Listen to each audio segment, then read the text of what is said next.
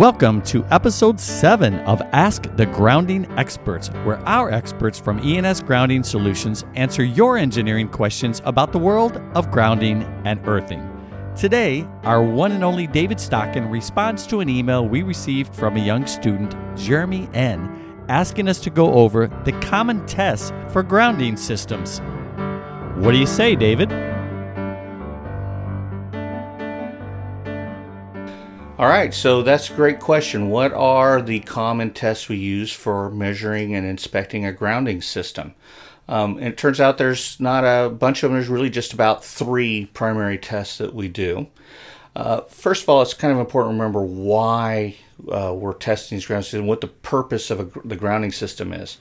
And ultimately, much of our grounding system, one of its primary goals is to eliminate unwanted electrical currents and getting them out and putting them into the earth. Remember, electricity, it's an electron that's been freed from its orbit, and it wants to get back onto another atom, right, somewhere. We happen to have a lot of atoms in the earth. So the grounding system is ultimately a path for those electrons to get down into the earth and to eliminate them. So we need to, or to at least balance those voltages as well.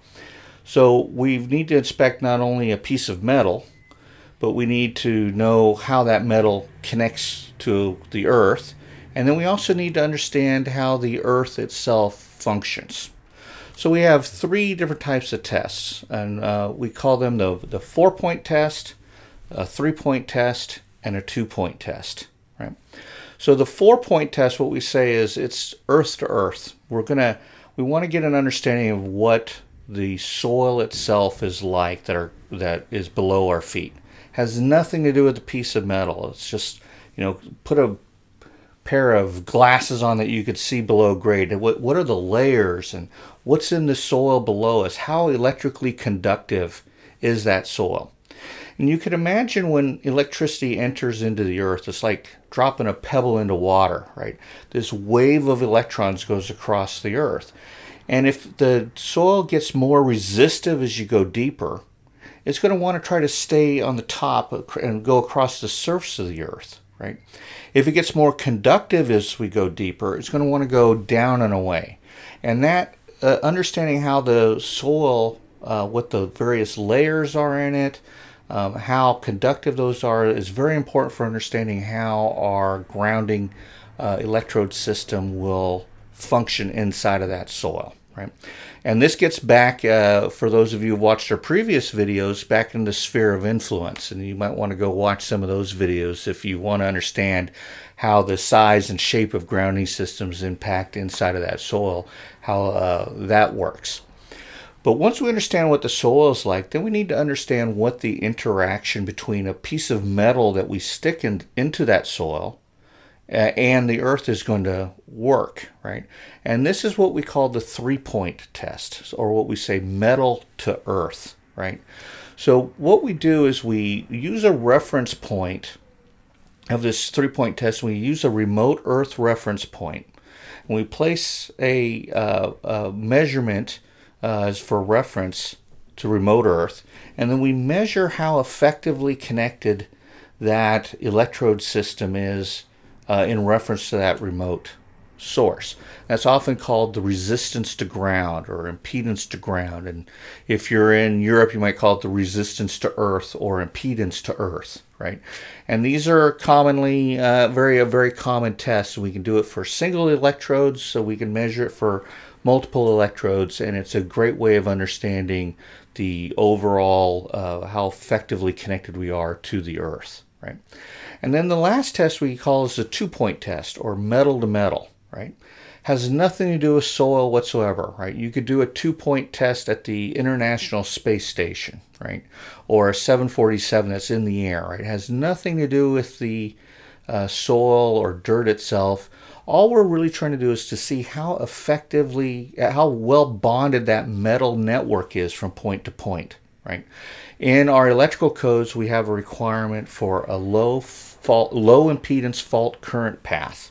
and we want to see how low that impedance path is. So we want to check from some sort of common reference point back to some other given point within our grounding system and measure the resistance or continuity from the 2 points from A to B, and make sure it's nice and low. When we mean low, we mean really low, like less than 0.1 ohms low, right? To make sure that path, that there's a low impedance between those given points. That makes sure that our circuit breakers will trip properly. It makes sure that differences in voltage don't form that can cause human hazard and difference in potential. And so and we have multiple different methods for measuring these things, by the way. So when we get into an overall test, by using a combination of these three different tests, by measuring the soil, by measuring the resistance to ground, and measuring the continuity, and again, there's multiple ways to measure this, different techniques and different methodologies, and they function differently. We'll get to those in a different video. But by looking at the overall view of all these tests that we do, the 4-point, the 3-point, and the 2-point test, you can actually get a pretty good understanding of what the grounding system looks like and how effective it is, and if it's bonded properly, if there's broken conductors in it. You really can get a pretty good understanding of these large multi-parallel networked grounding systems. I like to tell people it would be wonderful if we could just call Scotty up in the Enterprise and have him scan our grounding system for us, right? And hopefully one day we'll have that technology, right? Wouldn't that be great? And you just scan everything and tell us the answers, but we don't have that technology yet. One day we will, but we don't have it right now. And for right now, what we can do is we can measure the soil, we can measure the resistance of those electrodes in the soil, and then we can measure the resistance or the continuity of the grounding system from point to point. And by looking at all those together, you can get a pretty effective understanding of your grounding systems, no matter how large or complex they are. So those are the three primary tests that we utilize to measure and check grounding and earthing systems. Thank you very much. Thanks so much for listening. If you found this episode helpful, please give us a rating, share with a friend, and leave us a comment. We love to hear from our listeners. If you would like to learn more about the amazing world of electrical engineering and grounding, or would like to sign up for some of our world-renowned online training courses, please visit us at esgrounding.com. That's E as in Edward, S as in Sam, grounding.com. If you have a question that you would like our experts to answer, please post it on our blog, which you'll find on our website homepage. Or you can shoot us an email at asktheexperts@esgrounding.com. We'll see you next time, and please don't forget to subscribe so you'll get all of our future episodes.